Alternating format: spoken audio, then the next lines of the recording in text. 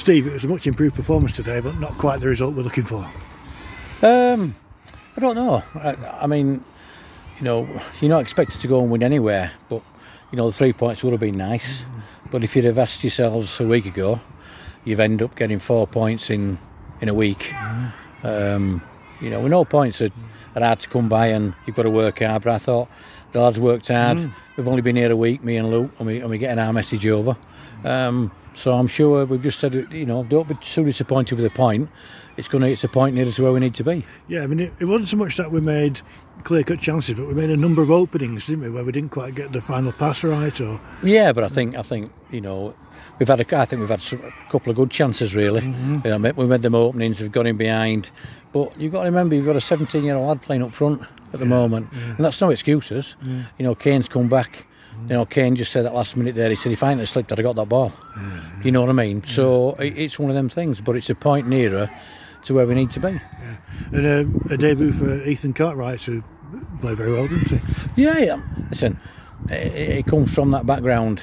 He's a scouser, and he's a no-nonsense sort of player. But he's done well. He's worked hard. You've got to remember these lads. We haven't had them.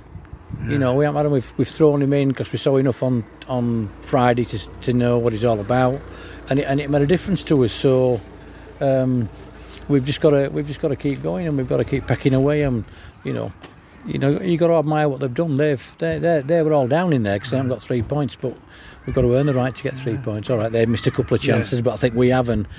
So it's toing and froing all the time, isn't it? But they're a decent side.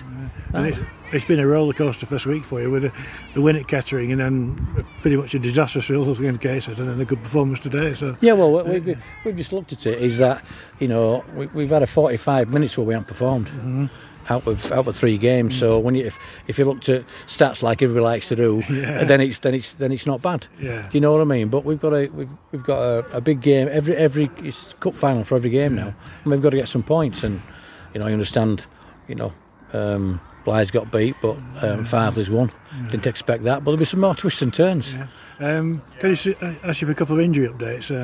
Jamie Spencer back at the weekend, are we thinking? Hope so. Yeah. He said he's fit. He's going to play. He's going to train on Thursday, and then he'll be right for Saturday, hopefully. And Scott McLean?